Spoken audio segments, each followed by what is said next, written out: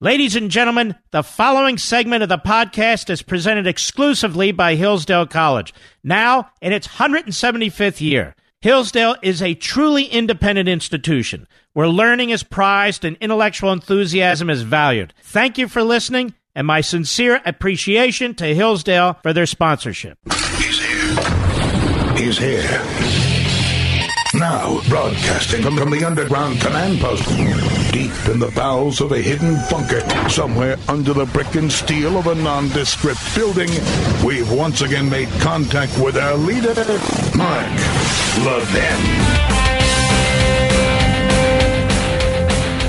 Sondland was a key player in efforts to obtain a commitment from Ukraine to investigate a bogus conspiracy theory about the 2016 election, as well as Joe Biden and his son. We've got a lot of magic work out there, a lot of magicians, sleight of hand. We've got a lot of distraction for an easily moved and distracted society. And we've got a false premise all over the place. Adam Schiff, as they continue to attempt to wag the dog by distracting you from the bigger story. So he'll speak about the conspiracy. How crazy is it that you would have people that were involved in some conspiracy theory back in 2016? This is serious business with the president. One real quick observation, and for anyone in your life that you might come across that wants to travel down the Adam Schiff path of conspiracy theory about Ukraine, about the entire groundwork of the deep state, ask them how we magically ended up with a narrative of Trump-Russia collusion. Where'd that come from? Mueller? Anybody? I mean, they came from somewhere, right?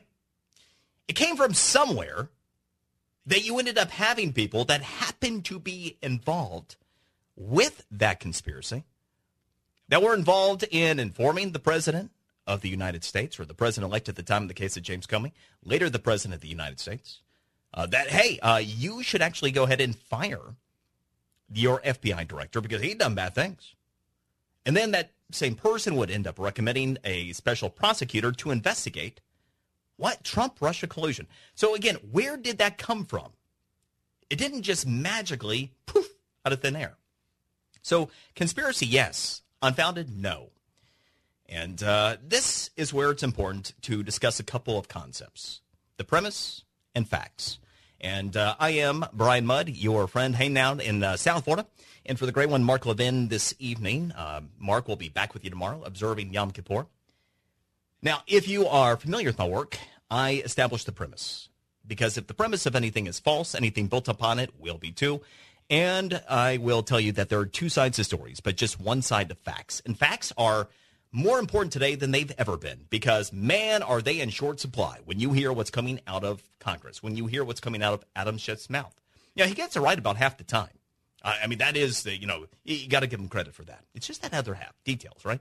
Now, and talking about facts and how we got here in the first place, don't you find it interesting that Andrew McCabe was recommended for indictment? And magically, within a matter of days, you have this entire whistleblower thing that comes out? Now, think about this for a moment. I put out a story on September 13th. And by the way, I hosted the Morning Rush, WJNO in West Palm Beach, and the Brian Mudd Show, WYOD in Miami, and guest contributor at Fox News Channel and the BBC, which, by the way, credit to the BBC, because they're biased, whatever else. They at least are still interested in journalism, which is more than I can say for most of the major U.S. outlets. So kudos to them. Now, put out the story September 13th, and the headline to my story, Andrew McCabe's just the first shoe to drop. Now, I walked back through a lot of my research, and if you have had an opportunity to listen to me guest hosting for the Great One over the course of time, you'll know that going all the way back to February 2nd of 2018, when we had the Nunes memo drop, I produced what I call my 30-count indictment, identifying all of the deep state actors involved in the conspiracy that led to the entire Trump-Russia collusion narrative. All the folks involved with the Steele dossier, the planting of those stories in news media, The lamest of all, by the way. I mean, Yahoo News and Mother Jones, by God. And then also the FISA warrant request when Donald Trump was a candidate, when he was president-elect, and then when he was president. Now, during the course of this entire process, I kept moving the story forward and working with it. And so I did a series of stories around the beginning of this year about William Barr, Attorney General. And, my summation was that he wasn't coming back to this particular post because he was really bored and he wanted his old job back and, hey, just want to put my feet up on my old desk. He knew damn well what he's getting himself into. I mean, this is a paramount time in American history. And I fully believe that he wanted to bring justice back to justice. And he wanted to restore an actual institution of integrity with our intelligence agencies and the State Department. And so that's where this has all been building. Then when you take a look at the March 25th, day after the dropping of the Mueller Report, a couple things were interesting. The first was Rod Rosenstein, who happened to be involved with this entire process. Rod Rosenstein was one of the folks who signed off on a FISA warrant request, completely knowledgeable of the creation of the Steele dossier and all of the groundwork that laid the Trump-Russia collusion conspiracy that was bought and paid for by the Democratic National Committee, Hillary Clinton's presidential committee, gone through the payments done through the now defunct law firm that worked for both of them. That entire Rod Rosenstein was in on it. Now, what was fascinating about it is that he was still there on that stage with William Barr and standing behind Barr's assertion that there was nothing there, nothing in the Mueller report, and we're done. Now, that particular moment in time, it was fascinating because why would he suddenly be cooperating when he was actually involved in laying the groundwork? And he was actually the one who recommended the special prosecutor. He recommended Mueller in the first place, right? Well, okay. Thought here. Sounds like somebody who's cooperating because he knows that his butt's on the line, okay? So that's important because you got to have people when you're talking about actors at the highest level of the intelligence agencies that were involved in this entire plot in the first place. Folks like John Brennan, James Comey, Andrew McCabe, Lisa Page, Peter Strzok, Sally Yates, Bruce Orr, Dana Bonetta, then civilians that were part of the conspiracy as well, Christopher Steele, Nellie Orr, who happened to be working with Christopher Steele at Fusion GPS, who, yes, the wife of Deputy Attorney General Bruce Orr, along with the DNC and Hillary Clinton's campaign, all right? So, think about this for a moment. Rod was in on that, signed off on the FISA warrant request, knew everything that was going on, put Mueller in place, and then he's there on that stage with William Barr. That, to me, was the first sign that William Barr was really making progress in his investigation, already at that stage. Now, at that point, I laid out a narrative. This is going one of two ways. William Barr says, you know what? I'm just going to take things up behind the scenes here and move on, or he was going to get down to business. And there would be a comprehensive investigation, and he would do his level best to bring justice back to justice and to hold people accountable to the extent that he's able to do so. And lo and behold, what did we see? A series of those steps happening. Now, what's important in the construct of this conversation is around this time, what's interesting, this whistleblower who wasn't a witness. Can I get a witness? Well, yes, the second whistleblower is actually the witness which brought about the initial whistleblower who wasn't a witness. That's fascinating unto itself. And by the way, all highly illegal because it was leaking classified information without going through the proper channels of the IG in the first place. But I digress. We got a lot of people that have broken the law here. Now, when you have the whistleblower, the one that actually came out that was the second whistleblower, timeline in that report was interesting to me. Said that in mid-May, there were multiple U.S. officials that were deeply concerned. Now, why is that timeline interesting? Well, that timeline is interesting because that was about the time that, what? Congress realized, you know what? We cannot get anywhere on impeachment based upon Mueller. It's not going to happen.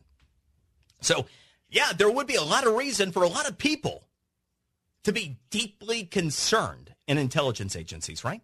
A lot of people to be deeply concerned in the Justice Department, especially former officials, right? A lot to lose there.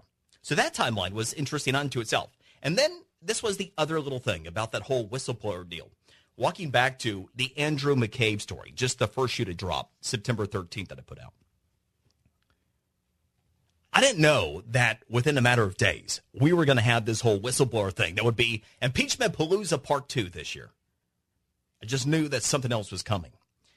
Because in any other universe where we have an honest media rather than a godless, soulless, slanderous news media, where the most pervasive form of bias within it is omission of information, Andrew McCabe, former acting FBI director, being recommended for indictment would be a 24/7 story in perpetuity until there's... Think about that for a moment.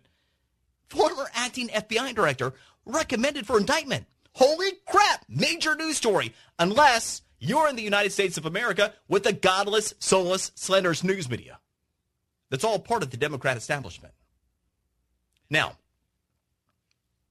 you have this call with the Ukraine, right? Oh my gosh, this is that big of a deal. We got to blow the whistle.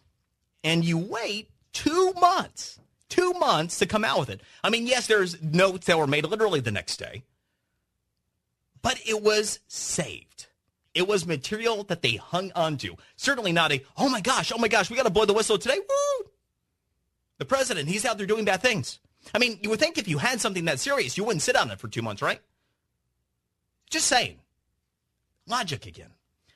So you have Andrew McCabe's recommended indictment, matter of days, wag the dog, whistleblower, who isn't even a witness. And then the president blows it all out of the water. And he blows it all out of the water by releasing the transcript. So we're all witnesses now. Maybe we can all have whistleblower protection. And the fascinating thing, as we take a look at the whistleblower, the second one, you realize all weekend long, we heard about this, we got a second whistleblower. Oh my gosh, big news. And then all of a sudden, the thing seems to be fizzling out.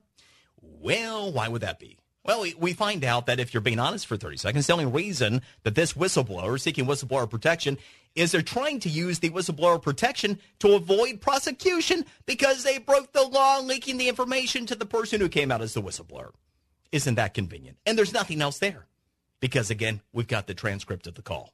So when we talk about the premise and we talk about facts, those happen to be them in the construct of this conversation.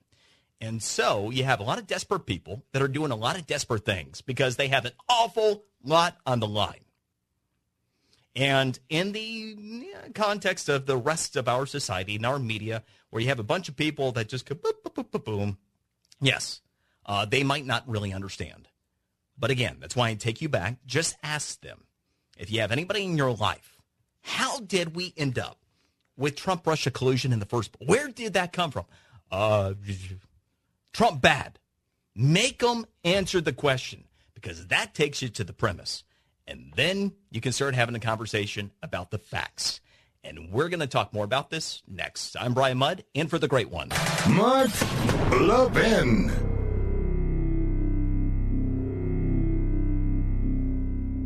You hear me talk about Hillsdale College a lot, about its rigorous classical liberal arts curriculum, about its exceptionally bright and patriotic students. 175 years ago, Hillsdale College was founded with a mission defined by 4 enduring purposes: learning, character, faith, and freedom. While many institutions have lost their way, Hillsdale College maintains an unwavering commitment to learning, character, faith, and freedom. I've also talked about the great Dr. Larry Arnn, the president of Hillsdale College. He's one of the finest Americans I've ever known. And he explains that these 4 purposes, learning, character, faith, and freedom, remain inseparable in the activity of education at Hillsdale College. He says, learning is difficult and takes more than talent. It takes hard work, which requires character. Freedom is essential for learning, but it is fragile and constantly under threat, so its principles must be studied by all for the sake of its defense. At Hillsdale, faith and learning are integrated toward God because He is the first authority.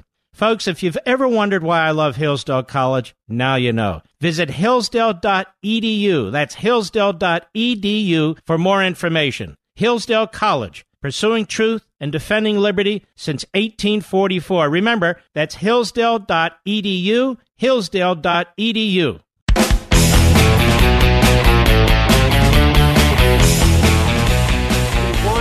Mueller scam, that was a whole big deal. It lasted for 2.5 years. We had a few days of peace, and then all of a sudden they came up with this one. But I guess it's just part of my life.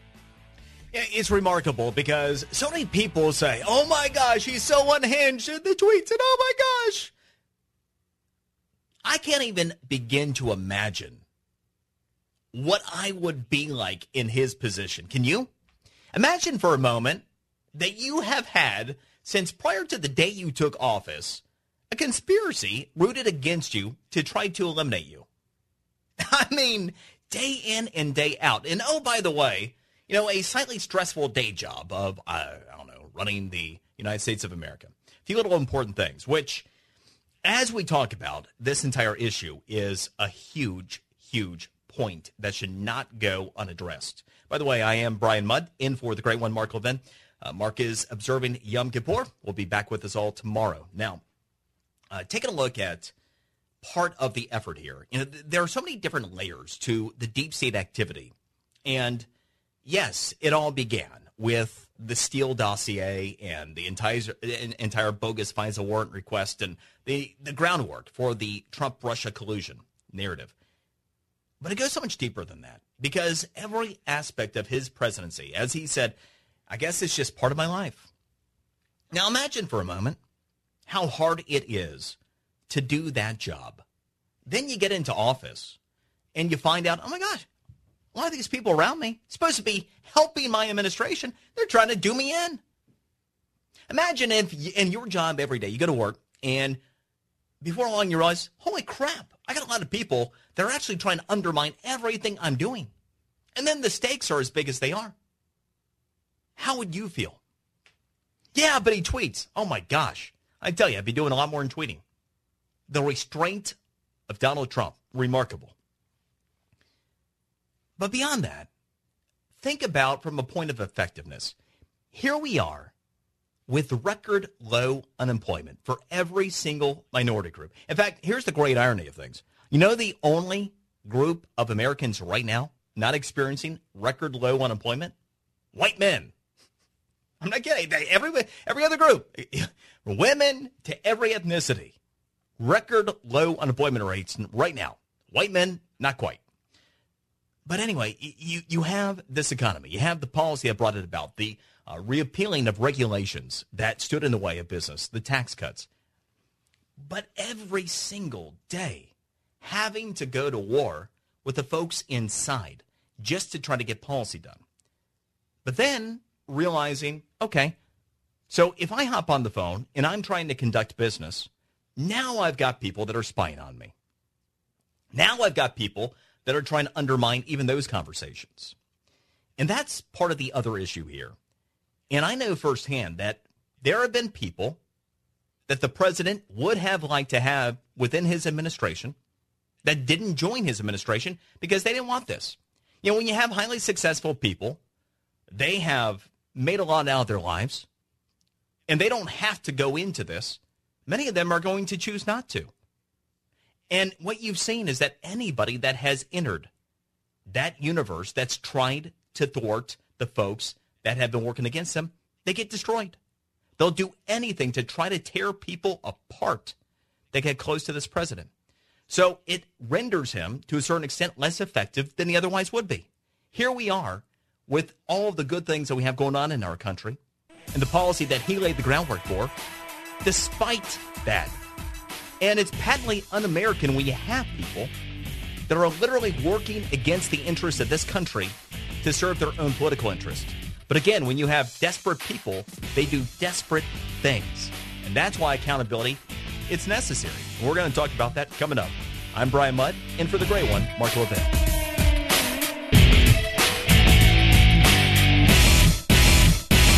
Liberty and learning. In a healthy democracy, these two things are mutually supportive. In America today, however, that bond is broken. To help repair the breach, Hillsdale College has launched the Van Andel Graduate School of Government in the nation's capital. And unlike other graduate programs, Hillsdale teaches politics as a human activity oriented toward justice. a series of choices, guided in the best case by right principles, but made in ever-changing circumstances that require prudence to achieve the best attainable results. Hillsdale's curriculum combines the careful reading of primary sources and serious historical inquiry. Students learn how to apply the principles of free government and advance the cause of constitutionalism in the context of ever-changing circumstances. Hillsdale's new Van Andel School of Government is a program unlike any other in Washington, D.C. Hillsdale College, pursuing truth and defending liberty since 1844. Learn more at levinforhillsdale.com. That's Levin for Hillsdale.com.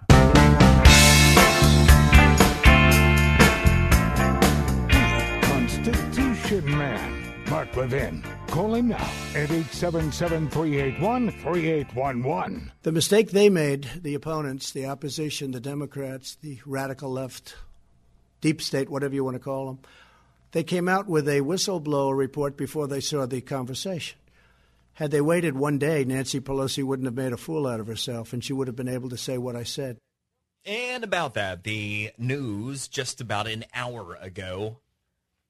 White House not going to comply with the impeachment inquiry. And this is an excerpt from the letter that was sent to the House.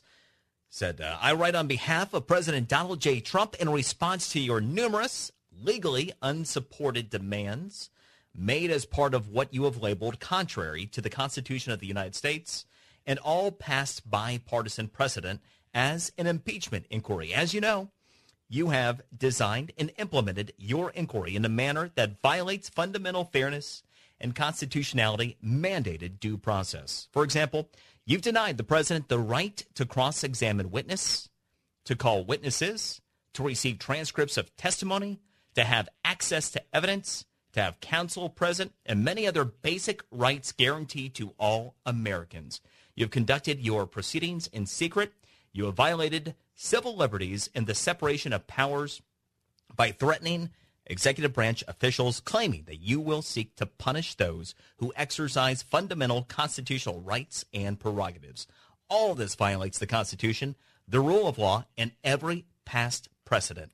Never before in our history has the House of Representatives, under the control of either party, taken the American people down the dangerous path you seem determined to pursue.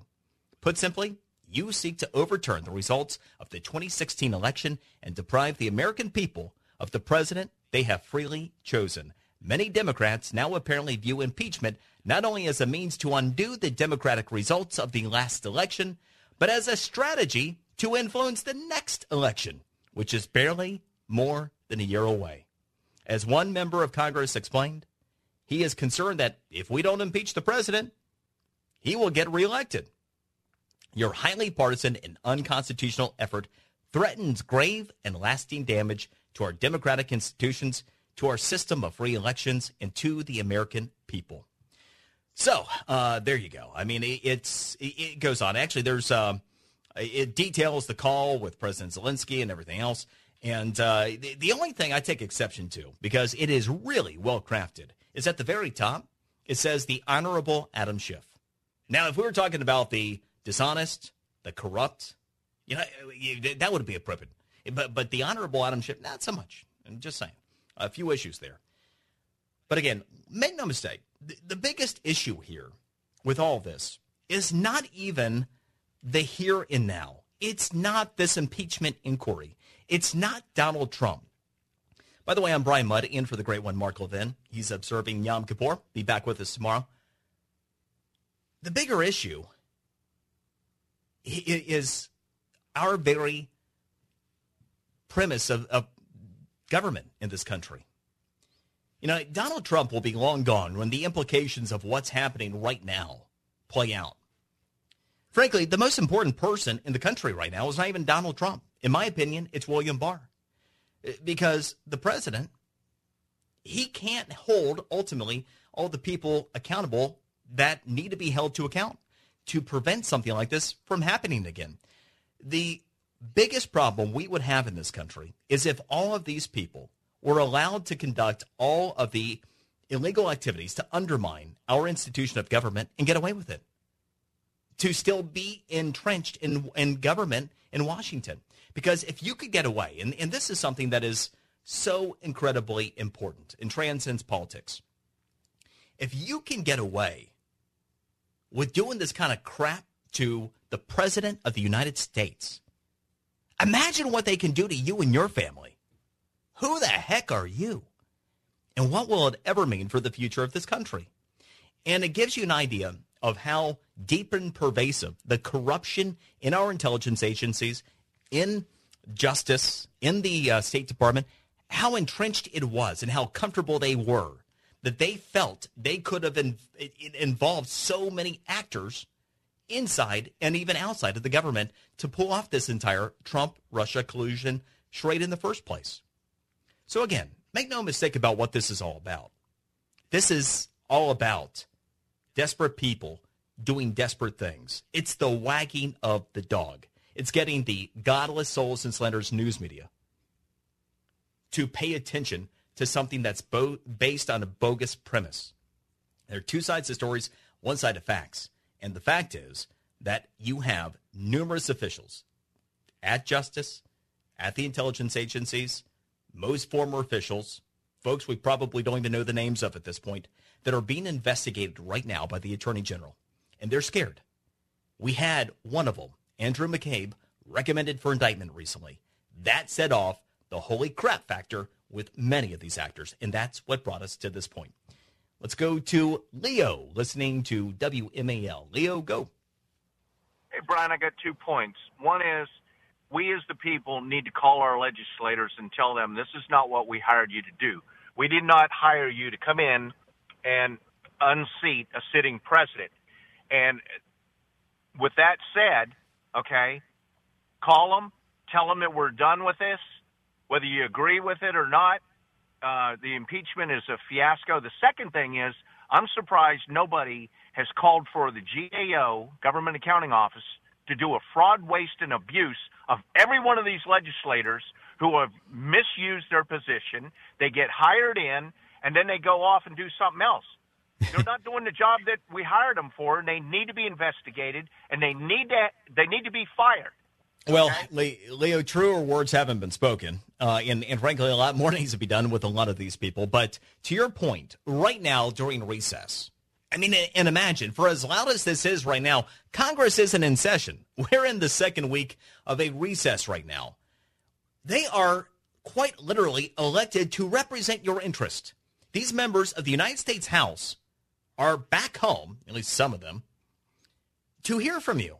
That is their function under the Constitution, to hear from you. And so Leo couldn't be more correct. They need to hear from you. You need to let them know exactly what you think. And this is paramount for a number of different reasons. Mention that the president is, frankly, the second most important person in this right now. It's William Barr, the Attorney General, because there's only so much that President Trump can do. We've got to have the accountability. We've got to have the investigation completed, these people exposed, the IG report come out, and we've got to have, to whatever extent can be done, these people held to account so that we don't have them inside of our government. And an example is made that you will not get away with this crap should you pull it in the future. But the other important piece of this is what happens if we get to 2020, and even if President Trump is reelected? Well, if you still have Democrats in control of the House, what happens if they continue to play these games? You think they're going to give up, or you think they're going to double down on desperation? So part of what's important here as well, and this is especially true if you're in one of the districts that in 2016 a Republican was representing you, and now a Democrat is.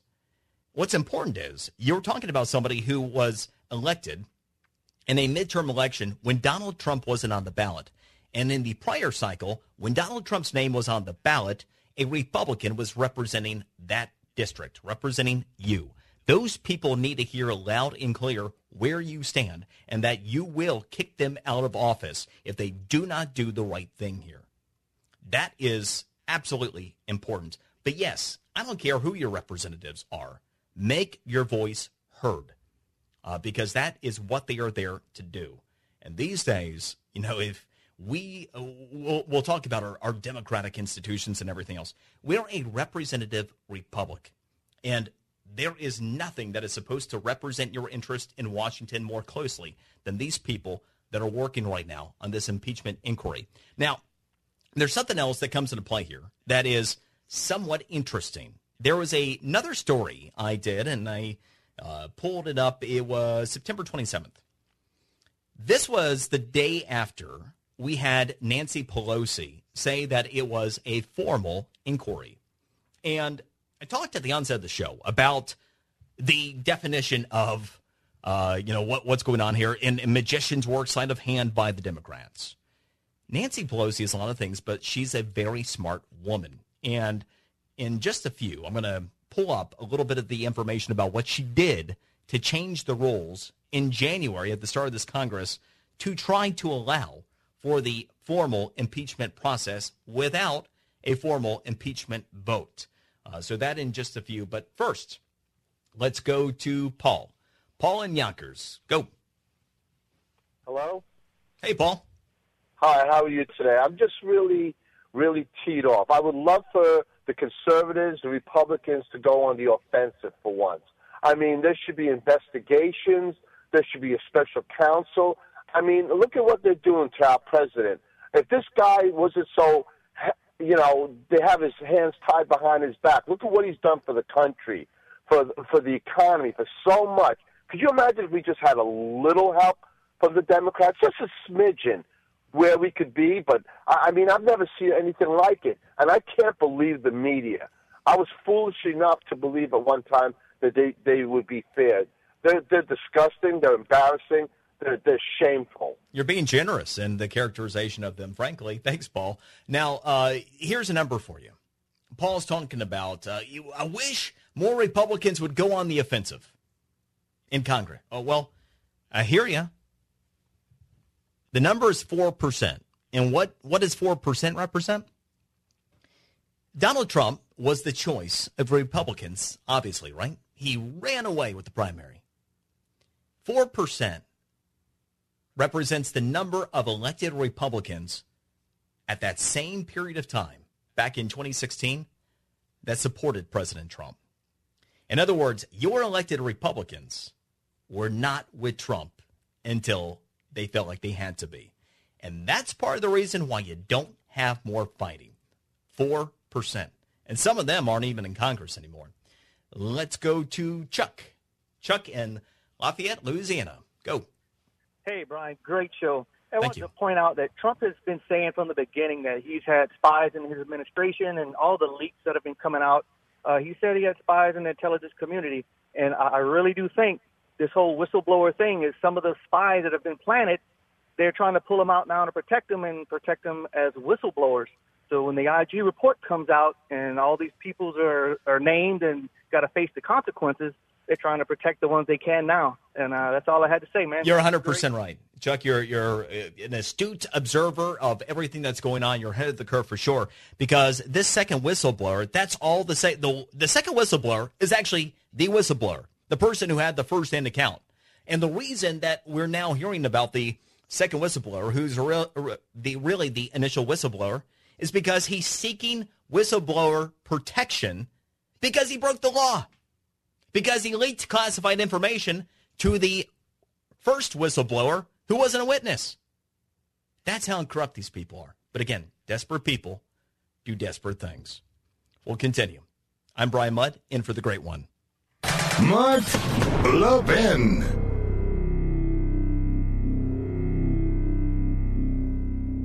Since its founding in 1844, Hillsdale College has provided students with sound learning of the kind essential to preserving our civil and religious liberty. Now, I want to tell you about Imprimis, the free monthly speech digest of Hillsdale College. Imprimis is dedicated to educating citizens and promoting civil and religious liberty by covering important cultural, economic, political, and educational issues. First published in 1972, Imprimis is one of America's most widely read publications in support of liberty, with more subscribers, 3.9 million, than the Wall Street Journal and the New York Times. And recent Imprimis publications have addressed issues like free speech, the regulation of big tech, mental illness, and the American medical insurance system. And because America's founding principles are so important, Hillsdale offers Imprimis absolutely free of charge to anyone who requests it. That's right, you can subscribe to Imprimis for free.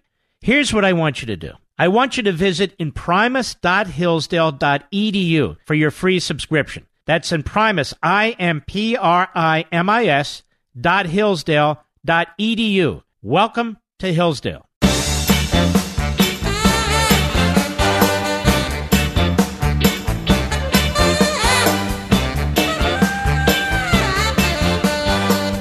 Based on the unfair and partisan process that Mr. Schiff has been running, you think about what the Democrats are trying to do. Impeach the President of the United States 13 months prior to an election based on an anonymous whistleblower with no firsthand knowledge who has a bias against the President. And the guy running the process, Chairman Schiff, didn't even tell us that he had met with the whistleblower prior to the whistleblower filing the complaint. Details. Details, right? Yes, that is Representative Jim Jordan, by the way. And a couple of things. I teased just before the break about what Nancy Pelosi did, her sleight of hand, her magician's work, to lay the groundwork to try to make this thing constitutional. Now, here's the deal about what she did. Is it constitutional? Well, that ultimately would be up to the courts to decide. We can all read the Constitution and infer certain things, but ultimately, if there are legal challenges, that's how this thing goes, right? Even though it should be the way that we understand it and that it's written. Now, yes, constitutionally, you do need to have an impeachment inquiry. And this is a story that I did as part of a Q&A. I do one of those daily with my local shows. And it was a story from September 27th. And Q&A of the day is the House's formal impeachment inquiry constitutional? And the question I got, am I hearing this from a listener? Am I hearing this correctly, that the Constitution requires the House to vote on whether a president can be investigated for impeachment proceedings? So does that mean that Nancy Pelosi has unilaterally decided that an investigation into the president should take place? Doesn't that place her in violation of the constitutional requirements? It's a great question. It's one that I had as well. It's one that has been raised by the White House as they have rejected the compliance with the impeachment inquiry that they announced just over an hour ago. So here's what I found. I was trying to figure out what's different. Now, I always talk about the premise. You got to get to the premise. You got to establish the facts. And then we're all welcome to our opinions after that. But in trying to get to the facts of what changed, it's very complicated going through congressional rules. But every Congress, you have a set of rules that are agreed to by that Congress. It happens during the window of time where voting for the Speaker of the House, everything else takes place. So for this 116th Congress, this term, there were a series of new rule changes proposed by none other than incoming Speaker Nancy Pelosi. Now, one of the interesting things that came into play with those rule changes, expanded subpoena powers for numbers of committees, 6 different committees that I could find that were just without context, but there, expanded subpoena and investigative powers with these committees. See, ordinarily, you would have to have a vote for a formal impeachment inquiry. Nancy Pelosi simply saying it's formal doesn't make it so, right? Now, your gondolous, soulless, slanderous news media didn't question any of this. But if they're doing their job, they would have, and they would have tried to figure some of this out. So, getting into the rules changes from this 116th Congress, I found where it appears 6 different committees, at a minimum, had expanded subpoena powers and ability to conduct things that, you know what, look an awful lot like an impeachment inquiry. And they were agreed to by this Congress. So, yes, while we had formal impeachment inquiries voted on for Presidents Nixon and Clinton, and it is required by the Constitution, what might have happened is the House already voting for an impeachment inquiry into President Trump, just not explicitly. And potentially when Congress was coming into session originally. She's a lot of things, Nancy Pelosi, but she is smart. And she likely anticipated that her caucus was going to be demanding an impeachment before this Congress was up. This seems to have been what she did. It'll be very interesting to see what happens next. Courts likely to decide. We'll talk more about this coming up next. I'm Brian Mudd, in for the great one, Mark Levin.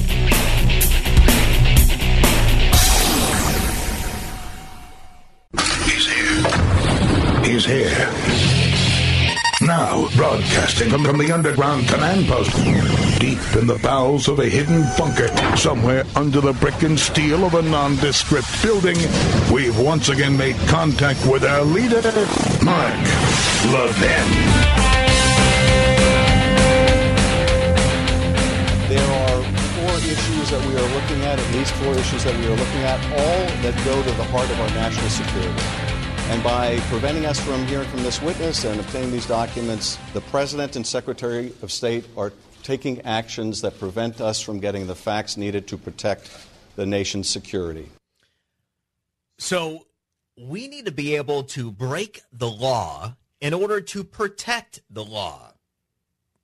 Is that what you're saying, Mr. Schiff? The show continues with Adam Schiff. Now, the president, the administration has made clear they are not going to comply with this impeachment inquiry, and it's important to get to the premise of why we're having this entire conversation. This has nothing to do with Ukraine. Nothing. Zip zero. It's a bunch of bull crap. It's a bunch of poo. And the reason we're even having this conversation is because you have the Attorney General, William Barr, who's getting ready to release a lot of information. It's going to potentially expose a lot of people, and you have desperate people that need to take out Donald Trump, but not just him, William Barr. See, one of the fascinating things from the whistleblower who wasn't a witness's account that conspired with Adam Schiff that he lied about, and then we later find out there was another whistleblower that was actually the witness that is now seeking protection. So you have multiple people conspiring to break the law that want to protect the law.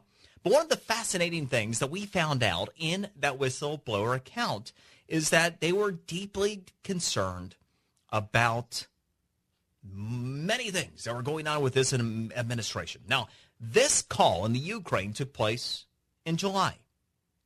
The reason that it came out over the past couple of weeks, well, coincidentally, it is timed with a recommended indictment by the Justice Department of one Andrew McCabe, one of the deep state actors involved in the entire Trump-Russia collusion narrative in the first place, in that conspiracy. And again, if we had an honest news media, this is something that you would be hearing about. I'm going to drill down here on the rest of these facts in a moment. I am Brian Mudd in for the great one, Mark Levin. Mark is observing Yom Kippur, back with us all tomorrow. I host the Morning Rush, WJNO in West Palm Beach, the Brian Mudd Show, WYOD in Miami. And it is always an honor and a pleasure to be here with you. And, a lot of people will call me the fact man, but you may call me in the spirit of the Major League Baseball playoffs. I'm a Braves fan. And so if you're familiar with the bringer of rain, who happens to be Josh Donaldson, you may call me the bringer of facts, if you'd like.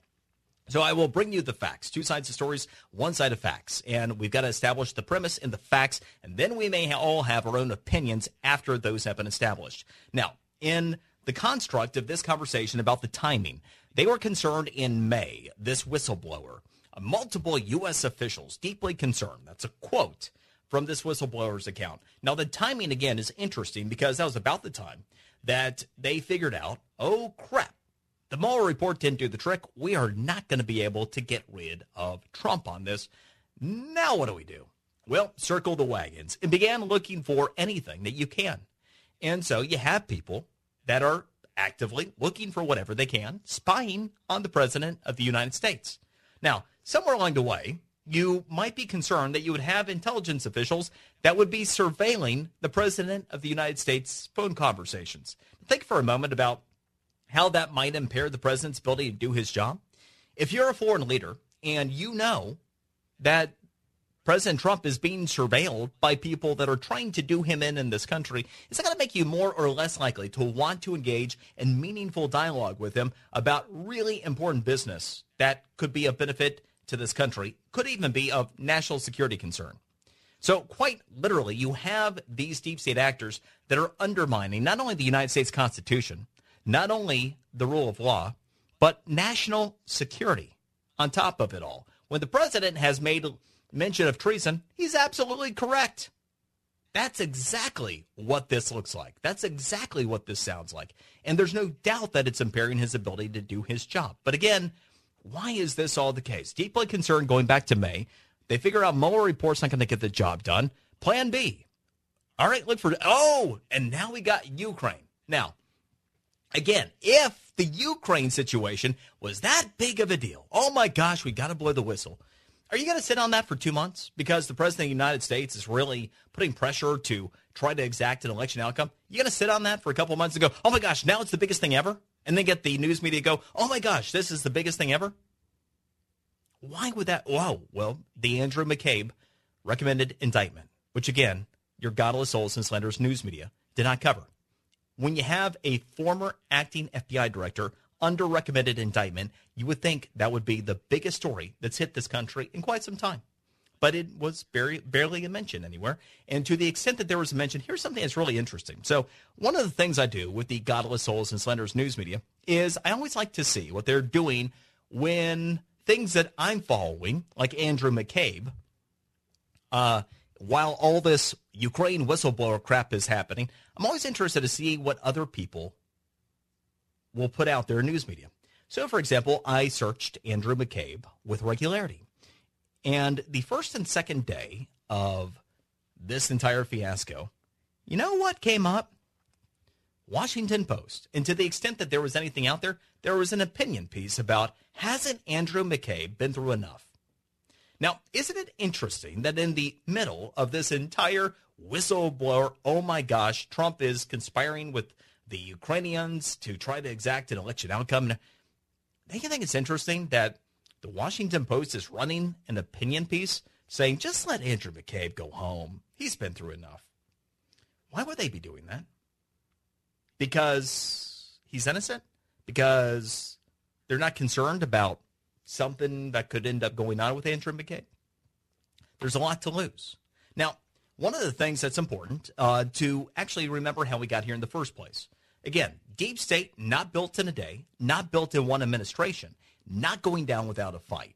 So if you go all the way back to where this whole thing began with the information that we had publicly available, made publicly available by the Nunes investigation in the House, we found out all kinds of people were involved. And as part of that recap, to give you an idea, you had both the DOJ and the FBI that petitioned the FISA court to surveil starting on the Trump campaign. We later found out that person was Carter Page. That started before the election. And we found out that the initial warrant on Carter Page was issued and then renewed 3 different times every 90 days, which lasted through the campaign, the election, the president-elect period, and President Trump's early days as president. We found out that FBI Director James Comey signed off on 3 warrants. We found out that, yes, FBI Director Andrew McCabe signed one. That at the Justice Department, Deputy Attorney Generals Sally Yates, Dana Bonetta, and Rod Rosenstein signed one. We found out that Christopher Steele was the source of the Steele dossier, a discredited FBI informant.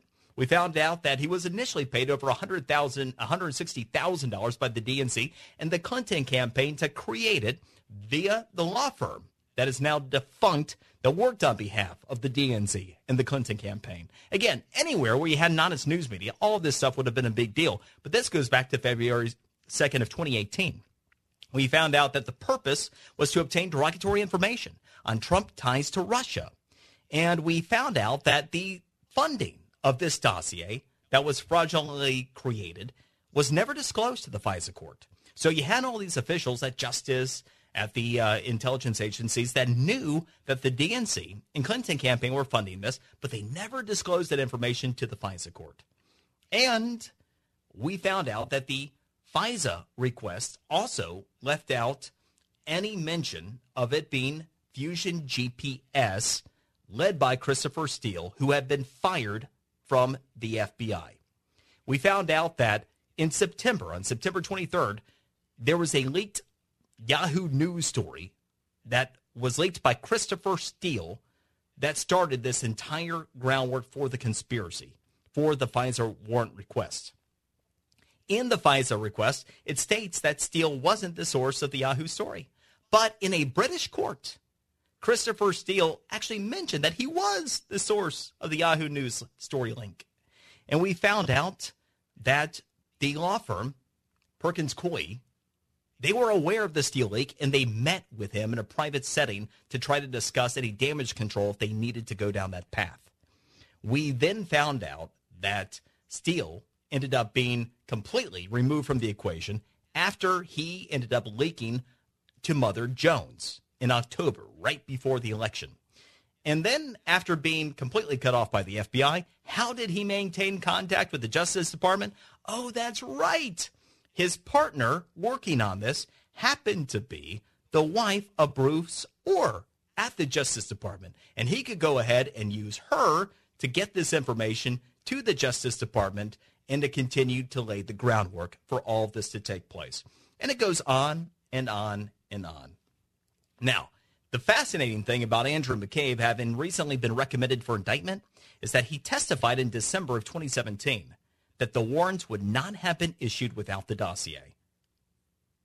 People also forget that detail, and your news media is still not reporting that one. McCabe testified in this country, December 2017, the FISA warrant request would never have been issued without the Steele dossier. That's the entire story. That's Trump-Russia collusion. Top-level officials at your intelligence agencies, at your Justice Department, State Department, you name it. And once you realize what's at risk with Andrew McCabe facing indictment and what he already was honest about in December of 2017, it begins to make sense. Because from John Brennan on down, there are a lot of people with a lot to lose, and the Attorney General of the United States is investigating all of them right now. That's what this is about. Ukraine, that's bullcrap, and they know it. I'm Brian Mudd, in for the great one. Mudd Levin.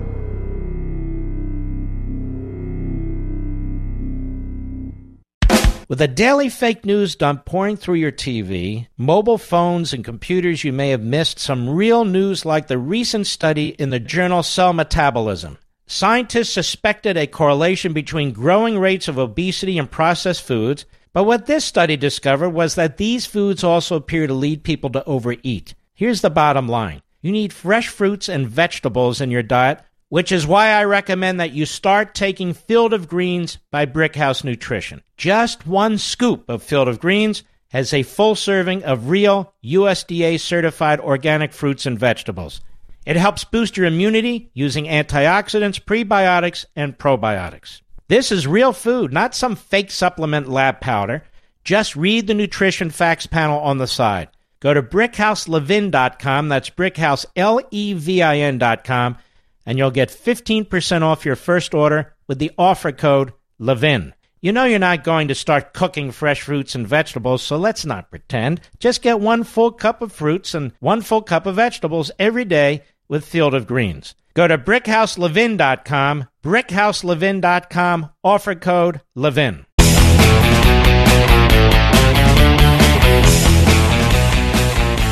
can tell you the American public is tired of do nothing. And we are doing a lot, and the Democrats are doing nothing. Well, and to the extent that they're doing something, it sure as heck isn't in the interest of this country. Brian Mudd in for the great one, Mark Levin. By the way, you may follow me at Brian Mudd Radio on Twitter.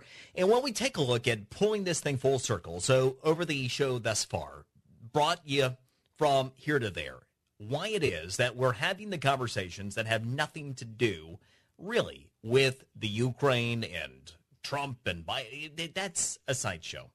Yes, Donald Trump wants accountability. And yes, there's a whole separate story. And we'll talk about it a little bit about the Bidens, Hunter Biden and all that. There really is a lot to that particular story. And a lot more than you've heard, by the way.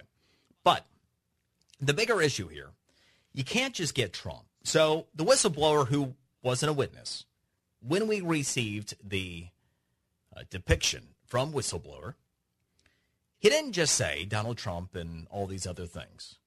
He didn't just say there are multiple U.S. officials deeply concerned starting in mid-May, which, not so coincidentally, is about the time the House realized, you know what, there's nothing that we're going to be able to do to move on impeachment because of the Mueller report. It went a little further. It also named William Barr, Attorney General. Made mention that it appears that the Attorney General is involved as well. Now, why is that important? Well, it's important because he's the single most important person in all of this right now. If you removed, let's just say, and by the way, As feckless as the Republicans can be on their worst day, I do not believe for 30 seconds that the Senate is going to remove Donald Trump, even if it gets to trial. First of all, I don't think Nancy Pelosi really is foolish enough to move forward with an impeachment vote, but that's a whole other thing. But let's just say for a moment, maybe Trump, you know what, I'm out. I'm tired of this, I'm going home. Okay, who's president? It's Mike Pence. Does that change the dynamic on the ground relative to the people that end up having a lot to lose if they are exposed and if they are held to account by the Justice Department? No, doesn't do anything to save their butts. That's why the single most important person right now is William Barr. Now, what was fascinating to watch, remember how much backlash there was to Jeff Sessions when he was becoming Attorney General originally? And we didn't know everything that happened at that point, right? We didn't understand the entire deep state and everything they had done to try to undermine and conspire, and were conspiring at that very moment against the Trump administration. But the left was so dead set against our buddy Mr. Magoo, Jeff Sessions. Until what? They realized, oh, he wasn't going to do anything. You know, you had Sessions that would just kind of go around the country and go, hey, I'm the justice guy. And suddenly Democrats went, shoot, yeah, this guy, we're okay here. That's when you had, in that whole little window of time, Andrew McCabe's even testifying. Yeah, you know, if it hadn't been for that Steele dossier, FISA court wouldn't have gone along with this request. He would know. He signed off on it. So then what happened? Well, when Sessions was on his way out the door, remember how that was suddenly a big deal? So the very same people on the left who said, you can't have Jeff Sessions. He was involved in your campaign, and he recused him, Russia, everything. Suddenly, they realize, you know what, he's not going to be a problem for us at all, but now he's got to stay. And why? Well, because William Barr. As soon as his name came up, what happened? Now, what's interesting is, who actually confirmed him the first time he was Attorney General? Yeah, Democrats. Not only was it a broadly bipartisan vote for Attorney General William Barr, was there ever any hint during his time as Attorney General for George Herbert Walker Bush that he was a partisan, that he was a hack, that he was any? So all of a sudden, all these years later, he is. Right? That was the first sign that, holy crap, now we've got something to worry about. Because just as I mentioned at the time, and I firmly believed, William Barr knew exactly what he's getting himself into. They realized we had a lot to lose. And that's when they began to kick up Plan B, Plan C, and all these other desperate moves that they have been collecting information on and seeking to carry out to try to save their butts. The single most important function of the Trump administration has nothing to do with policy. No matter how good the economy is, no matter how many record lows we hit for minority unemployment rates and everything else, and opportunity, the single most important function of Donald Trump as president of the United States is taking out these deep state actors, restoring accountability and justice to the Justice Department, to the intelligence agencies, to the State Department. This is as real as it gets, and it is not about the Ukraine. Desperate people do desperate things, and they're nervous because Attorney General William Barr is investigating, has been investigating, literally around the world to try to bring accountability back to this country. So may God bless him, because Lord knows we need it and he needs it. I'm Brian Mudd, in for the great one.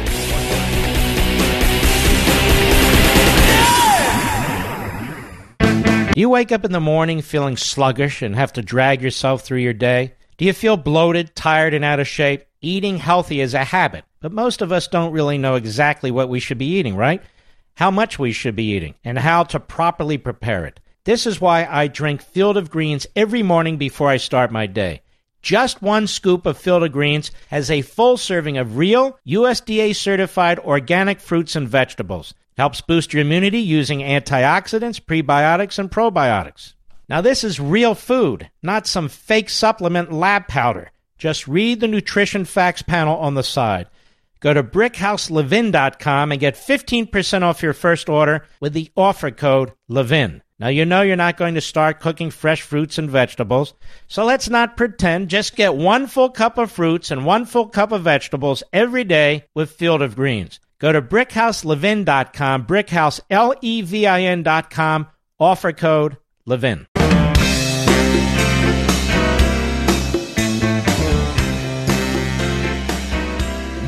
Levin, the most popular conservative author in America.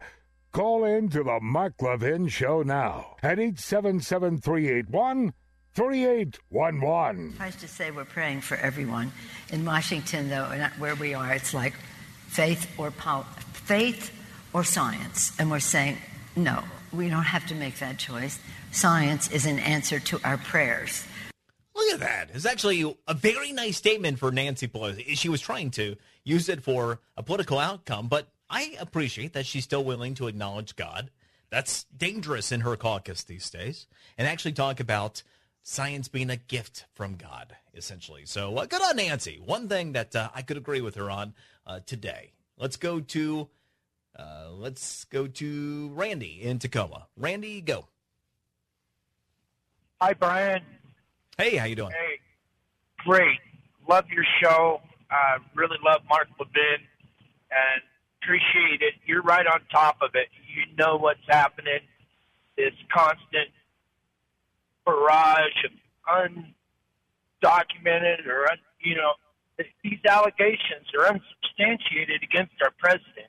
And I asked you earlier if they couldn't be charged with treason. What about being charged with sedition? When you take a look at the lay of the land with Congress and with our country, one thing that I do think is important is perspective, because yes, there are so many things that have happened that are wrong. And it seems like every day there's another law that's broken. I mean, we find out that Adam Schiff ended up receiving information from a whistleblower that was illegal because it violated the IG. You can't just take information that's leaked from classified material, a direct call from the President of the United States with a foreign leader, and leak it to a member of the House. I mean, that's a lot, but that kind of stuff goes on. So it's easy to take a look at this and go, you know what? Man, these people and treason, and there's a yeah, but factor. And this is the one thing that is a little bit faith restoring for me, to pick up on Nancy Pelosi's reference of faith there. We have a case of recency bias that happens time and again. And the recency bias comes in about, we always think things are worse than they've ever been. And for us, it may be at any given time, because we're looking at it through our frame of reference. People will say all the time, politics have never been worse. Well, this country has quite literally fought a war against itself. Things have been worse, I assure you. When we take a look at underhandedness, people that are engaged in trade, well, it happened before this country was even founded, right? From Benedict Arnold right on through. And what are the odds? There have been people all throughout the course of time. Anywhere there is power, influence, and money, it's going to attract nefarious elements for their own self-interest. So the odds are that we've been battling this right along. And again, these deep state actors, you have to think for a moment about how entrenched they really were to be so confident to even hatch this plot in the first place. I mean, it really is quite remarkable. They actually dreamed this up and executed it. And think about all the players involved. When you're, okay, here's the game plan, guys. You're the coach. And, you're going, all right, the game plan is this. All of you at Justice, here's these are your marching orders. All of you folks over here in the intelligence agency, this is how you're supposed to carry this out. We've got our folks on the outside that are taking care of all the leaking of information, and we are going to create this collusion narrative, Trump-Russia collusion, and go, execute. I mean, it's audacious. So think about what they were doing before this. I'm guessing they weren't, engaged in lawful above-board activities as part of the day job. Not generally, anyway. You don't go from lawful and good public servants to, hey, guys, let's do this one, right?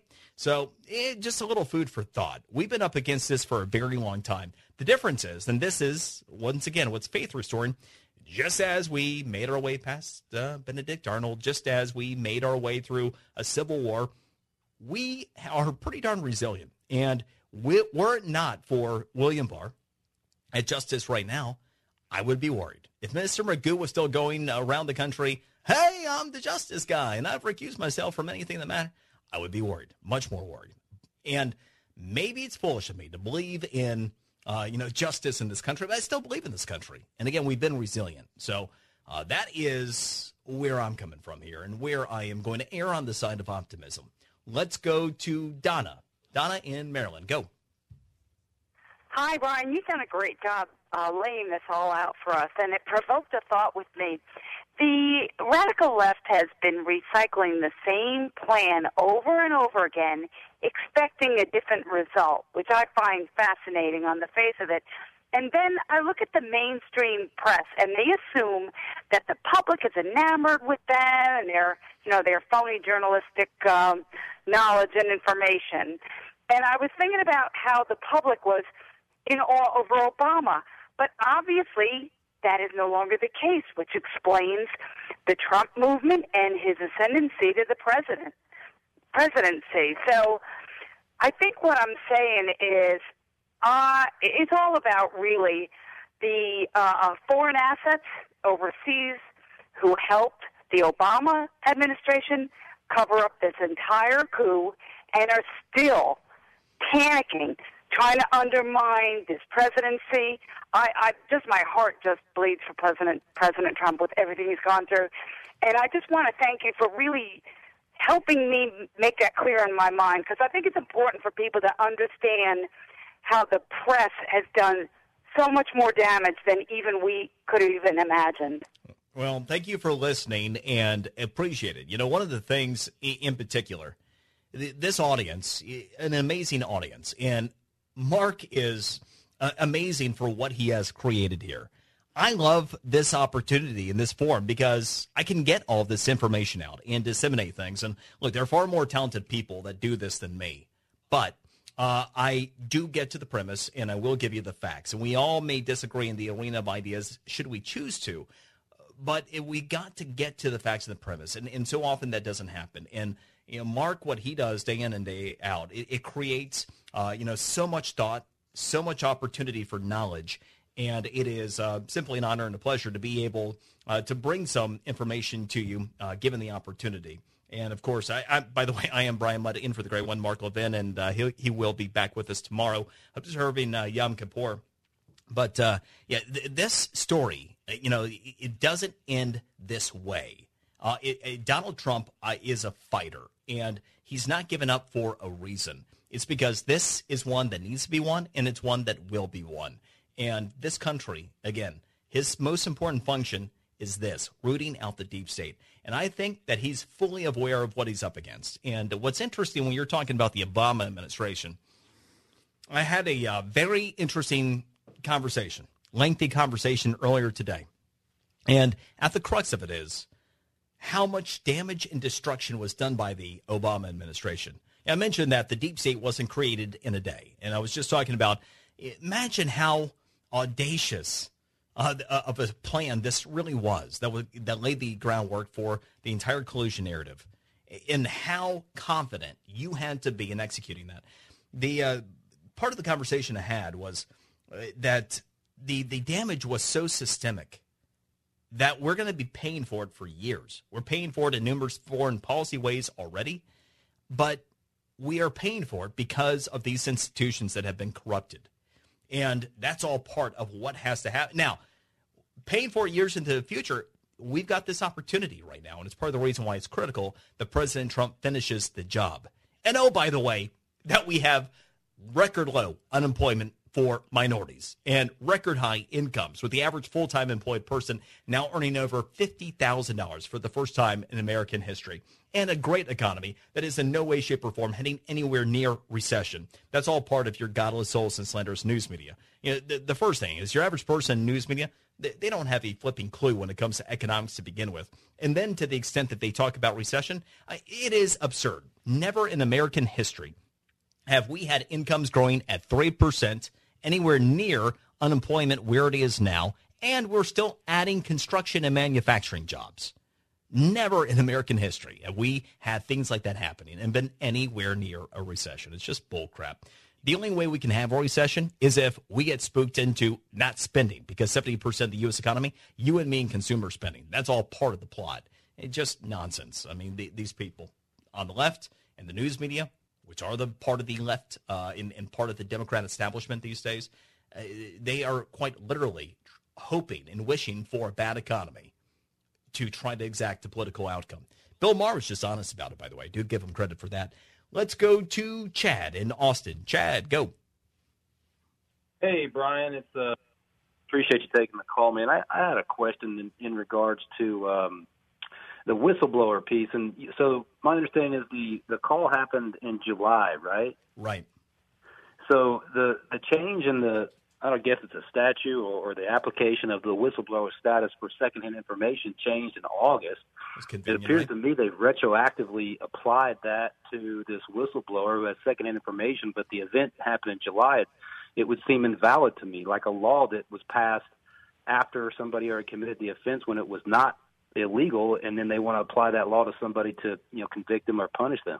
Well, you are an astute observer of information, and you're onto something there, but going to the premise of even this whistleblower, it was illegal before then, because as we came to learn, the whistleblower, who was not a witness, that information was derived from a first-hand whistleblower who defied the IGN protocol, took classified information to another person who then took it to Adam Schiff.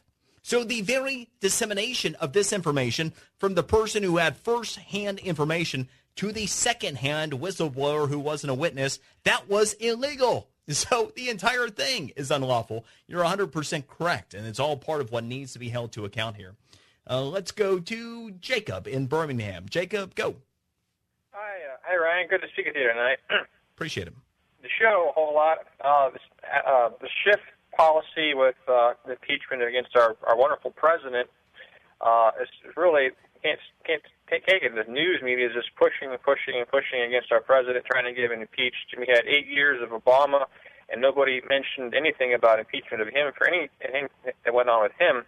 So yeah, if you just don't like somebody, like if you're a liberal or in the news media, I guess the object is impeachment, get rid of the person you don't like. So we need to start impeaching the people that we don't like, such as Pelosi and Chuck Schumer, people that have been there in Congress a long time. Just start impeachment against them, and we can just focus on impeachment all day long and just do nothing about impeachment and just talk about how bad everybody is and how you don't like anybody. It's all about Trump. Take the focus off Trump, especially with the migrants coming across our border. We got this huge Ebola outbreak and this other thing going on. And Jacob, so when we take a look, what you're talking about with regard to, let's just impeach everybody, and if you don't like somebody, get rid of. That is at the crux of some of what was in the rejection to comply with the impeachment inquiry that was released just about a couple hours ago now from the White House. They laid out, in essence, what you're talking about there, which is, there is future precedent here. You've broken all precedent. You're doing this in an unlawful way to begin with, unconstitutional way. And what you are doing in terms of trying to set precedent by doing this could basically play out the way that is being suggested. Now, one thing that is often confused is what impeachment really is in the House. It is very much a political process. For all intents and purposes, if Nancy Pelosi has the votes and they want to draw up articles of impeachment, they go ahead and do it. And when they get back in session, they could vote to impeach them if they got the votes. Again, I doubt that's going to happen. I don't think Nancy wants all that to happen, quite honestly. I think she's dumb enough to travel down that path. But she's riding that fine line right now. But they could do it because it's just a political process. And then you have the trial that plays out in the Senate. And again, even the feckless Republicans in the Senate, you don't have to worry about it. And so Donald Trump is not going to be removed through this process. But yes, it is political. Impeachment is largely a political process at the House level. I'm Brian Mudd, in for the great one. Mudd, Levin.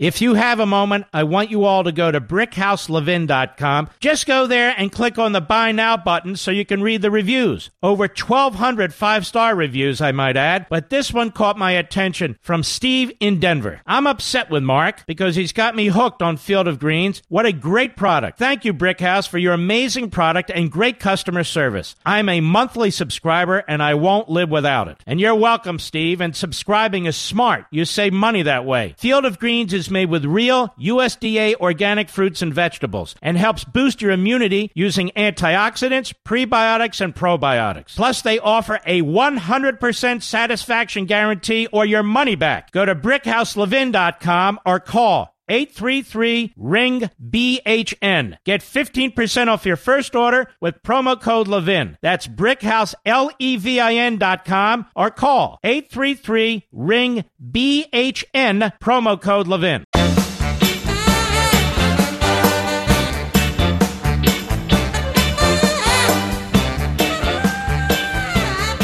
My generation and the generations before us created this climate crisis.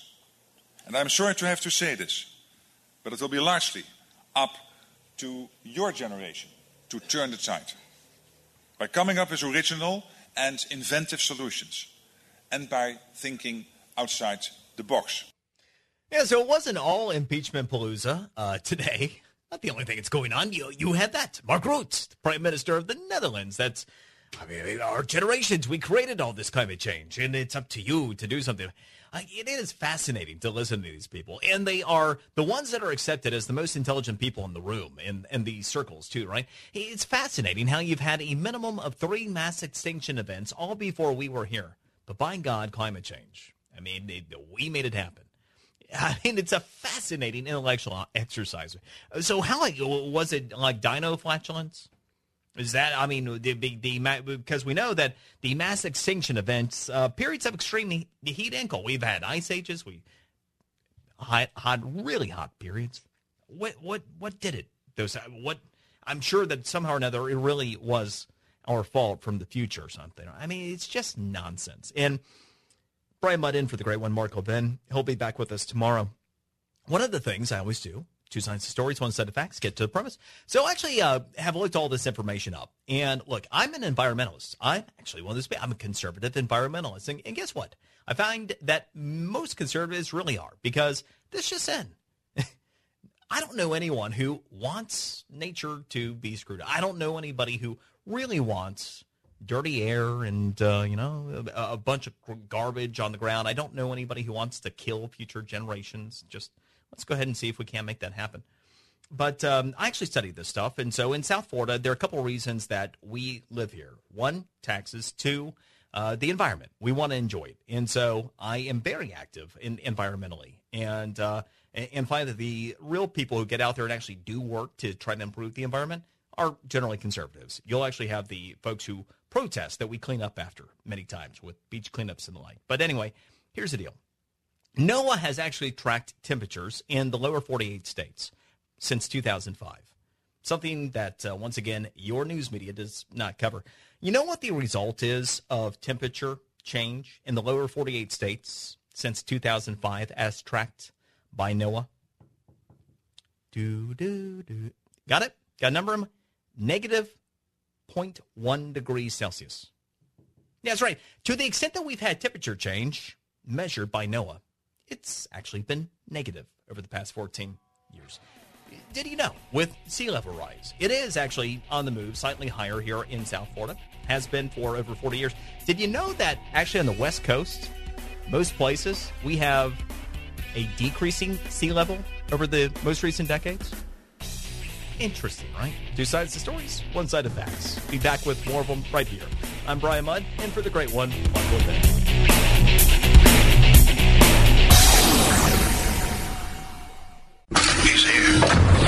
He's here. Now, broadcasting from the underground command post, deep in the bowels of a hidden bunker, somewhere under the brick and steel of a nondescript building, we've once again made contact with our leader, Mark Levin.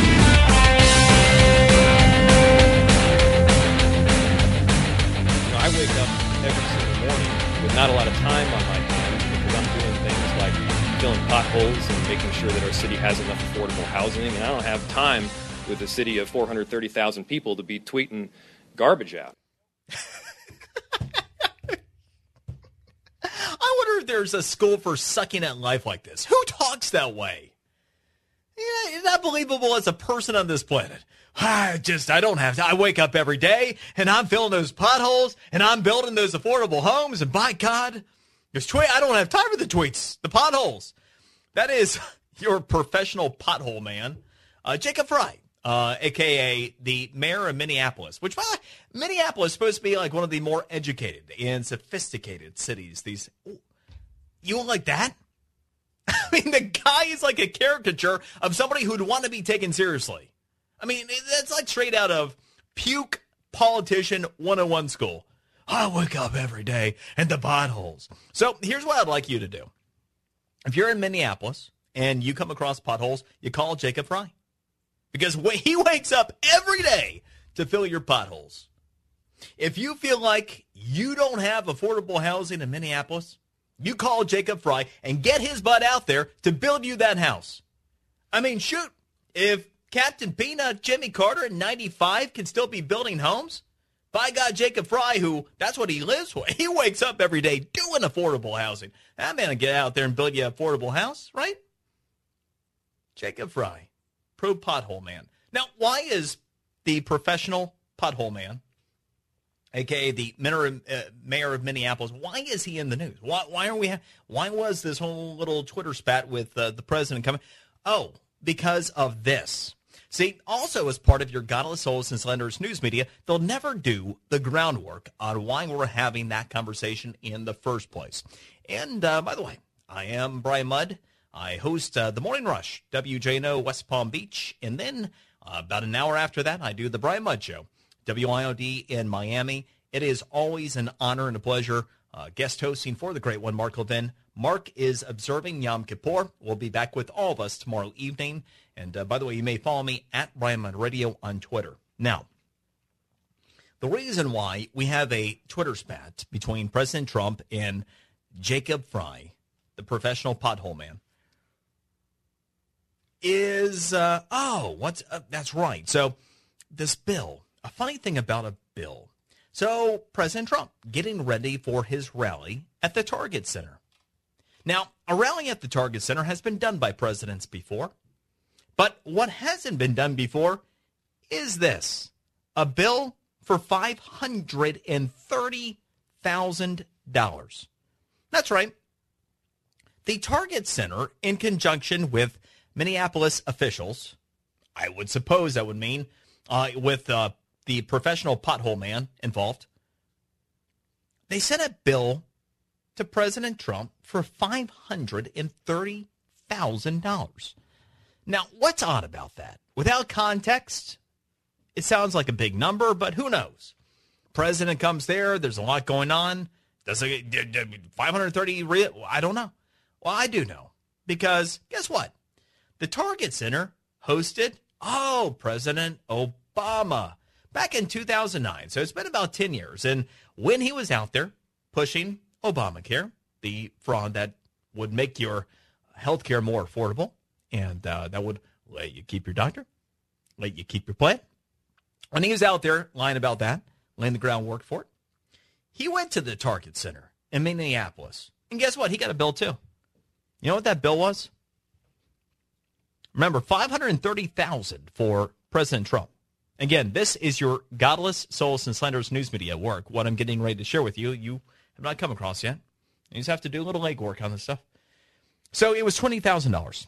That's right. Obama was presented with the bill for $20,000. Now, I do lay out the possibility that all of the people, including professional pothole man, are victims of the public education establishment, and so they don't know how to do basic math, and maybe they ended up doing bad multiples and adding zeros. It is possible. But even with inflation, which is the thing, which if you are, a victim of the public education establishment, you might not necessarily know how to account for it. But even if you round up on inflation, that $20,000 bill looks like $24,000. So, I mean, just a small discrepancy between, say, $24,000, $530,000. I mean, these are all just rounding errors, right? Now, that's not institutionalized bias. That's not bigotry. So, yes, when President Trump gets a little bit upset, I think he has a reason to. But your Godless Souls and Slanderous news media is going to do wait. Just go, look at Trump. He's so uncouth. No, he's being screwed by bigots in Minneapolis. He's being screwed by the professional pothole man. I just wake up every day and all I can do, I just got to fill the pothole. That guy.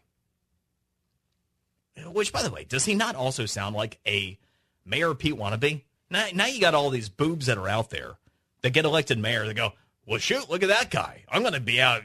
Yeah, that could be me too. I could go from, professional pothole man in Minneapolis to president of the United States. It is America. The United States, anything is possible, I suppose, but not like your chances. Because, again, you're not believable as a person on this planet. And you can at least do the work that Jimmy Carter does. Just do that first. Let's start there. So what is kind of cool, though, is that you did end up having the Minneapolis police officers, after they were banned from showing up at this event, the Trump rally, to be in uniform, they started selling T-shirts. And they have been selling out constantly because the cops have been buying them. Like, okay, you're going to ban us from showing up in uniform. You're going to do everything you can, trying to hose the president, keep him from coming here. We're going to show you.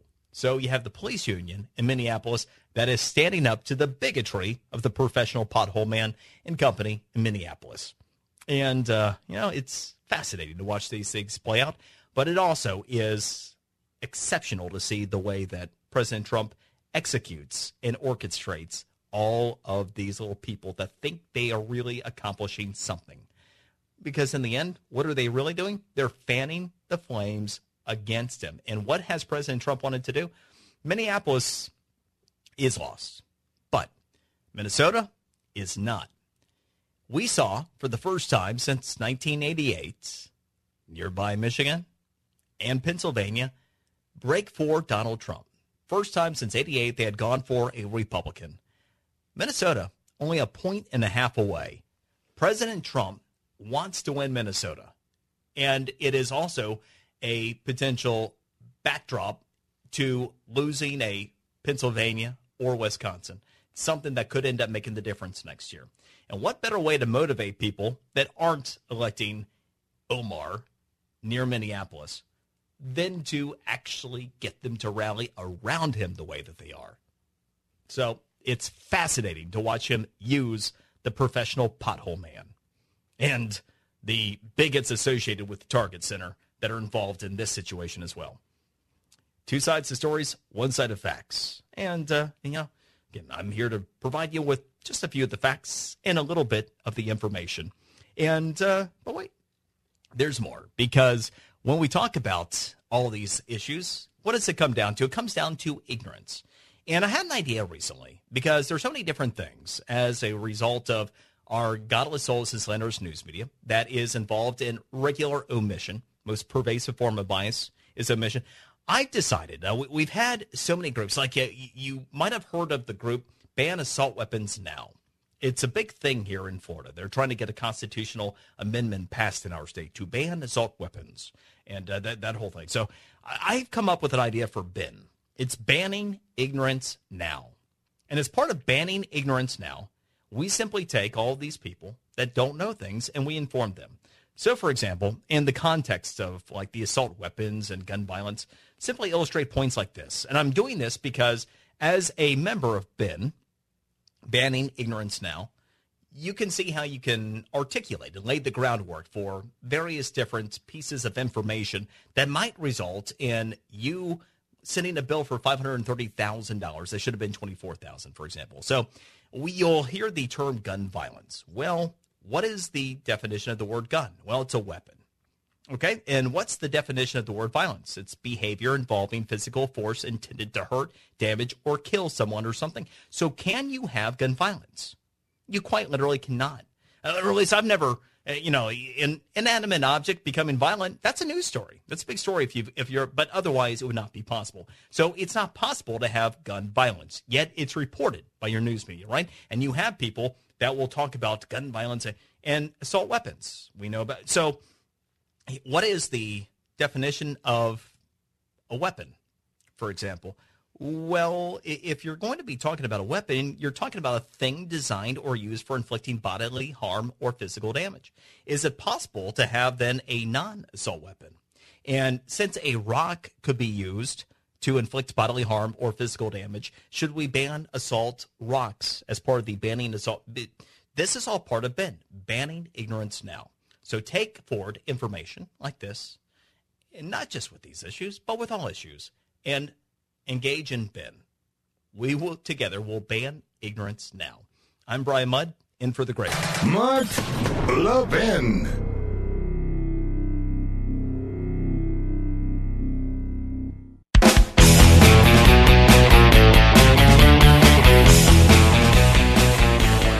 So we just thought, you know what, we'll turn the place into a sea of red with these shirts we designed, and they're available, and we can't keep them on the shelves. They've been selling out as fast as they come in. That is Bob Kroll. He is the president of the Police Officers Federation of Minneapolis. Brian Mudd in for the great one, Mark Levin. And so I was mentioning that Minneapolis taking a lot of action to try to keep President Trump from coming. Like, for example, sending him a bill that is inflated by more than $500,000 over the same bill they sent President Obama, even when you adjust for inflation. And also how they banned police officers from showing up at Trump's rally in uniform. So you had the police union that said, okay, fine, we'll create our shirts. And they started selling them. And you heard Bob, they have taken off. Which, by the way, so has Ben. The ban ignorance.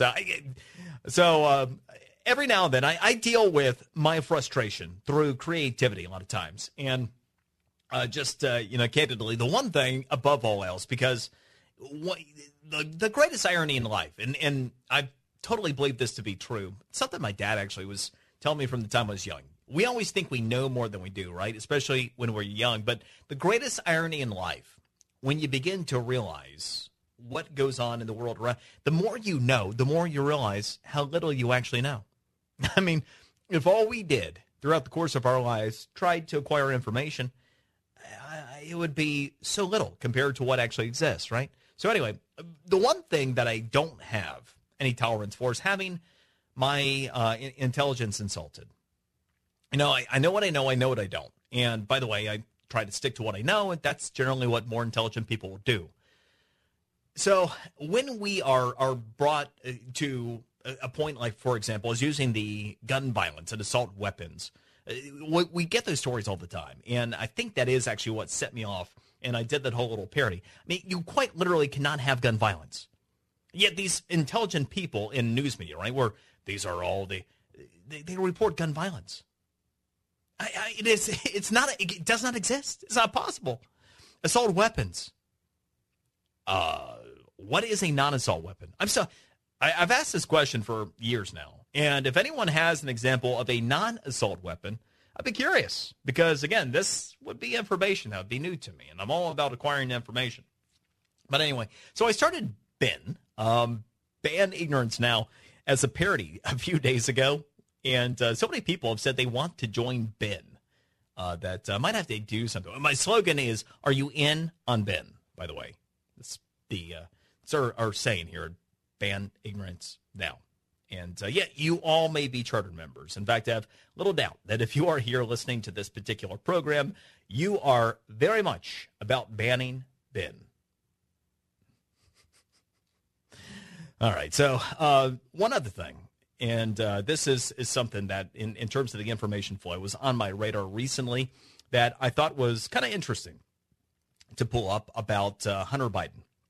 So in the grand scheme of the whole whistleblower thing and everything else that's going on, it is a sideshow. And I didn't want to, earlier on in the show, when I was really talking about what this is about, I did not want to conflate with Hunter Biden and Joe Biden, because there is a real deal there. But that's bullcrap relative to what the entire Trump-Russian collusion narrative is about.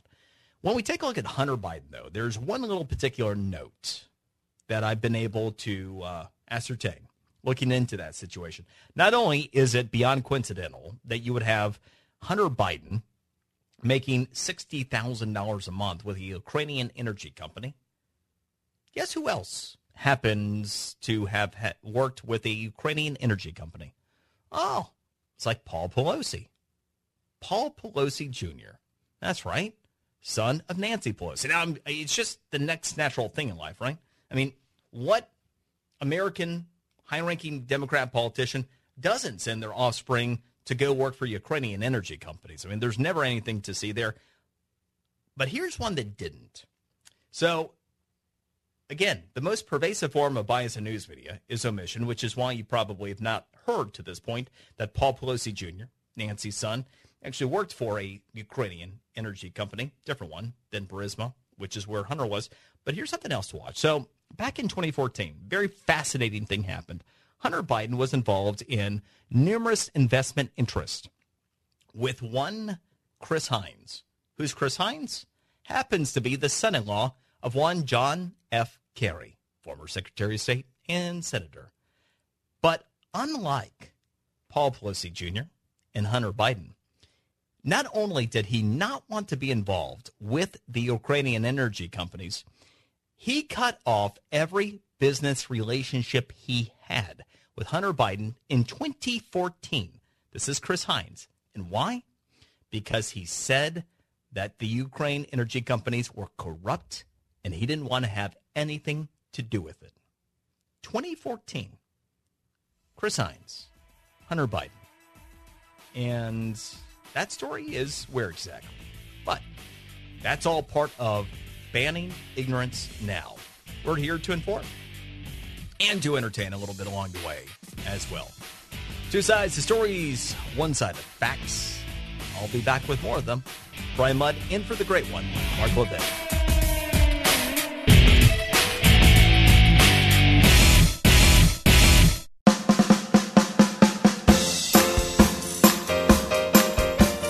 The Mark Levin Show, live and national at 877-381-3811. Just because the Supreme Court says one thing doesn't mean that people follow that direction. Doesn't mean that we're going to settle for that to be all we deserve in the future. All right, so as you try to figure out what that meant, that is J. Marie Hill. And who is J. Marie Hill, you ask? Well, none other than the trans justice organizer for the ACLU. Yeah, no kidding. There is such a trans justice organizer for the ACLU. Yeah, fascinating, right? Talk about the land of opportunity. Only in the United States of America could you work for the Anti-Civil Liberties Union as a transgender organizer. It's fast. But so the Supreme Court, the fall session is here. And, of course, the whole gender discrimination case is right in the forefront of things. Now, what's fascinating, as I've heard so many people say, oh, geez, I was so worried about the conservative break on the court, and we're going to have discrimination that's going to be brought to the entire country. We have some states that have broken away from this horrible bigotry and everything. It's always interesting, the slippery slope that people are willing to travel down. And I'll explain. So, Brian Mudd, in for the great one, Mark Levin.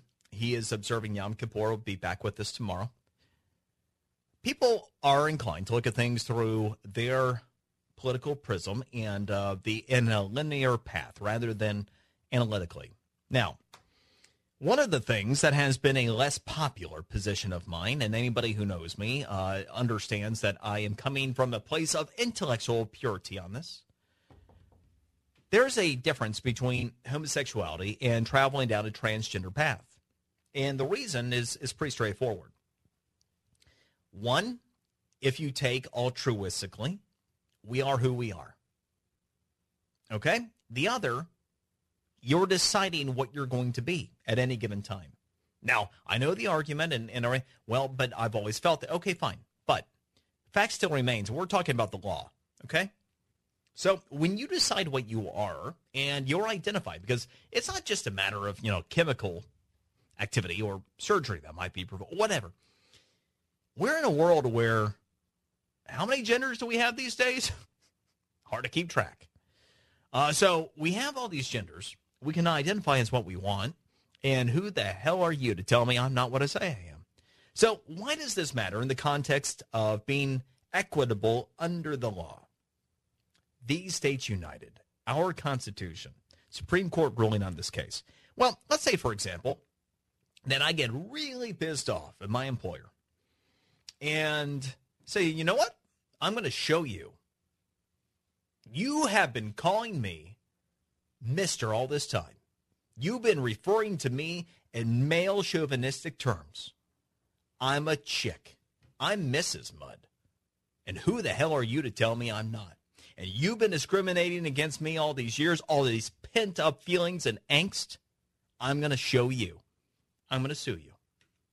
Now, if this ends up going down the way to where the folks that occupy positions such as the Trans Justice Organizer for the ACLU, these folks, they hope. What I just described to you is absolutely something that a justice hearing that, a judge hearing that case, in injustice under the law, that would be potentially defined as something that an employer would have to deal with. Just make things up as we go. Yeah, it's a little slippery slope. And by the way, about the Supreme Court, here's something else. Talk about being annoyed by intellectual dishonesty and everything. The United States Supreme Court, people always want to boil this down to conservative, liberal, everything else. Truth be told, the court doesn't operate that way and generally doesn't in most cases. So, yes, you do have ideological splits. Yes, it's extremely important. Yes, there's no doubt that in some very important cases, we certainly hope we have people that believe in the Constitution and will interpret it as it was written. That being said, so often, whether it's this particular case or others, you hear about conservative, liberals, Kennedy was a swing vote. So I went through the 67 cases that have been decided by this very specific court as it sits now, since Kavanaugh went on last year at this time. And out of those 67 cases, how many do you think were 5-4 splits, which is that perceived liberal versus conservative split? Got a number? 67 cases, 5-4 splits, 20 cases, 20, okay? Or just under 30% of everything that was heard before the high court over the past year. So here's another way of looking at the Supreme Court. Over 70% of the court's rulings since Kavanaugh joined the bench have been non-ideological consensus rulings. That's one.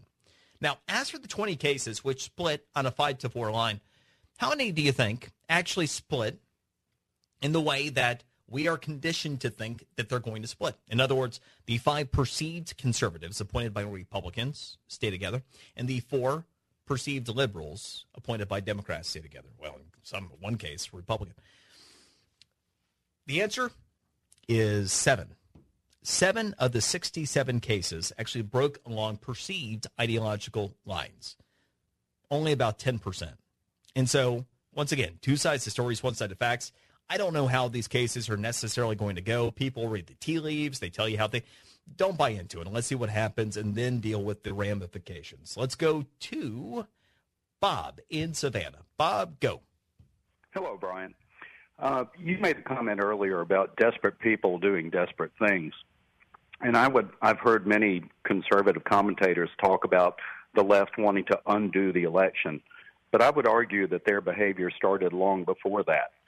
Because when Trump started talking about draining the swamp, red flags went up on the side of the left.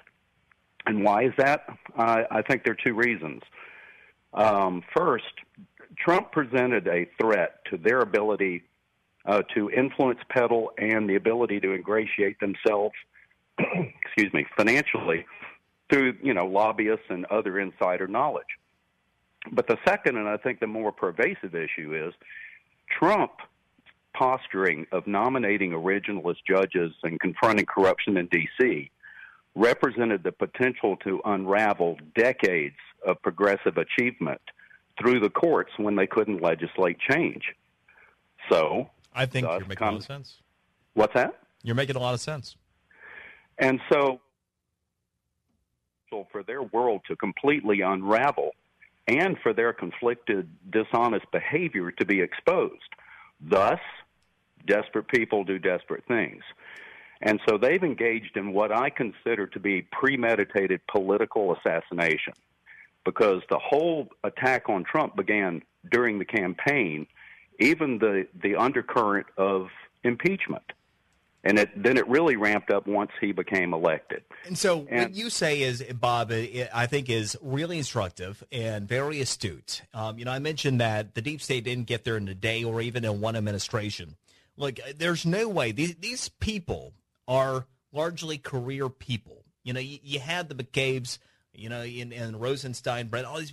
They've been there for a very long time in various different levels, working their way up over the course of time. In some cases, in the same position, going back to the Bush administration as well. And so in many cases, even before that, various different government positions. That being the case, you're right, because these people already were of that type of mindset. Because, again, you don't go from law-abiding public official trying to do the best you can to serve the public interest and uphold the Constitution, the rule of law, everything else, to, all right, we're going to engage in this whole conspiracy against Donald Trump. That is something that's been ingrained, taught, and is extraordinarily choreographed with those people. Because imagine one person that you can trust, that you bring into that whole conspiracy, you got big problems. So, yes, to everything that you're saying there.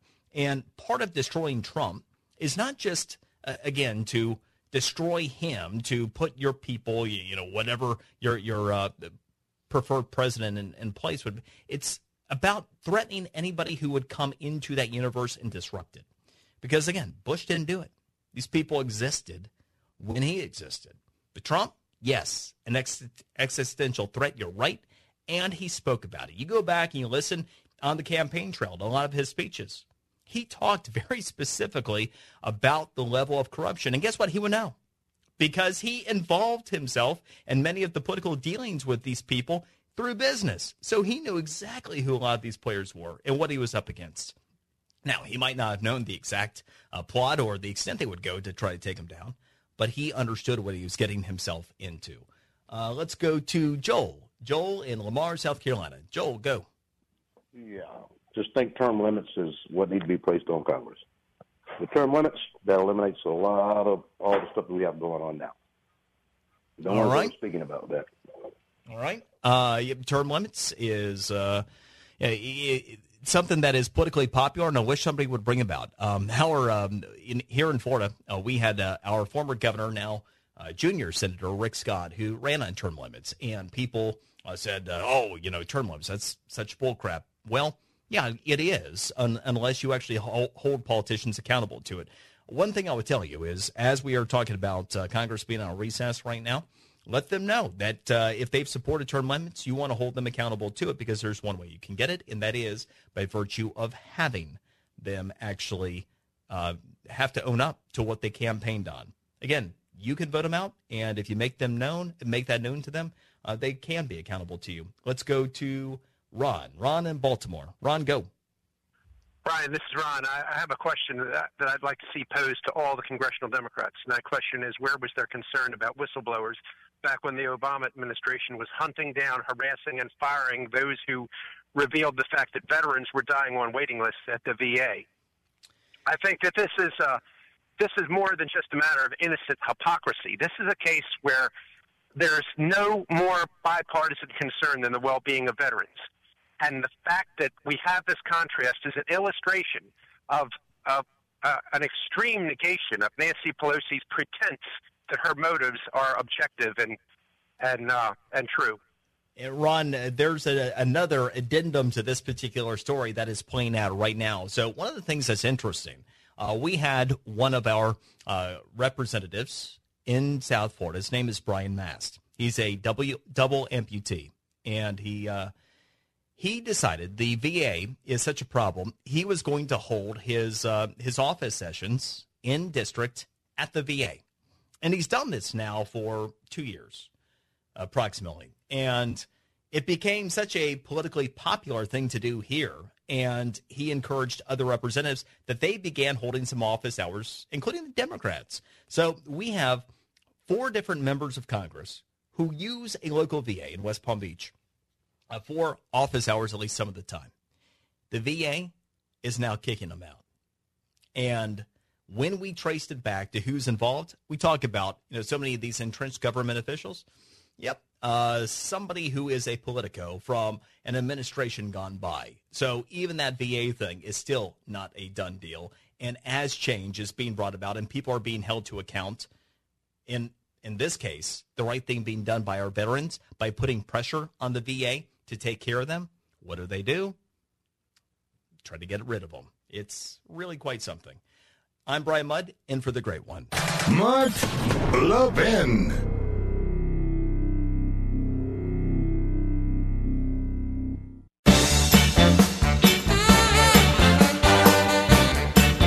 I'm friends with George Bush. In fact, I'm friends with a lot of people who don't share the same beliefs that I have. We're all different, and I think that we've forgotten that that's okay, that we're all different. Well, shut the front door. Ellen is not a bigot, by the way. Ellen DeGeneres, and how sad, truly sad, have leftists become, where Ellen DeGeneres feels the need and is put in a position to where she has to come out and answer for why she was sitting at a football game with George W. Bush. How dare you do that? You can't be in his presence. Those people are bigots.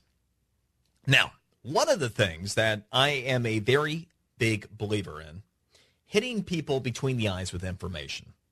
And I am really, really light on tolerance when it comes to intolerance. So many people, and if you're a conservative, you probably have dealt with this, especially if you're a vocal conservative. Been called a bigot before? Have you actually heard elected representatives, maybe even a former president, referred to you in terms that would perhaps describe you as being a bigot or something nasty? Well, guess what? The definition of bigotry is intolerance toward those who hold different opinions from oneself. Intolerance for those who have different opinions. That makes you a bigot. You are not taught. And anyone, all these entertainment writers, all these leftists who called out Ellen for sitting at a football game with George W. Bush, they're all bigots. That doesn't make me a bad person. That makes me a factual person. Because, again, there are two sides to stories and one side to facts. And so what, for the brave among us, I would call on you to do is call out bigotry where it confronts you. Don't hold back because people need to know. And it's a fact. It's not a matter of interpretation. If somebody is truly intolerant towards your views, they are bigots. Now, one of the things I did a few years back, my wife made me a cool little sign. It was bigotry. It's just the definition of it. And I would take it around with me. I had it behind me. If I ended up doing a speech or appearance in public, I would keep it behind me with some of the videos I would do and things like that. And it was fascinating to watch people's reaction. A lot of times I wouldn't even make reference to it. Just bigotry. Noun. Intolerance toward those who hold different opinions from oneself. And what was great is you could very quickly tell the bigots because they were uncomfortable. The people are uncomfortable simply being confronted with what they are. They, the leftists, are the bigots. They are the people who are not tolerant. They are not liberals. They do not believe in freedom. They believe in shutting you down. They believe in their way or the highway. They're not open to information. They're not righteous people. But one thing we have a hard time doing is making them accountable to it. So, good on Ellen. It's so incredibly sad she was put in that position. It is incumbent upon all of us to do our best version of Ellen. But do it factually and hit them between the eyes. Where you are confronted by bigots, call them out for what they are. Make them accountable. That's the only way that we're going to end up solving some of those problems, with information and accountability. And then we sit back and we wait for William Barr and the big accountability, which I'm still a believer in because I'm a believer in this country. Always an honor and a pleasure being with you. Brian Mudd in for the great one, Mark Levin. Mark is back with you tomorrow. Be with you next time. From the Westwood One Podcast Network.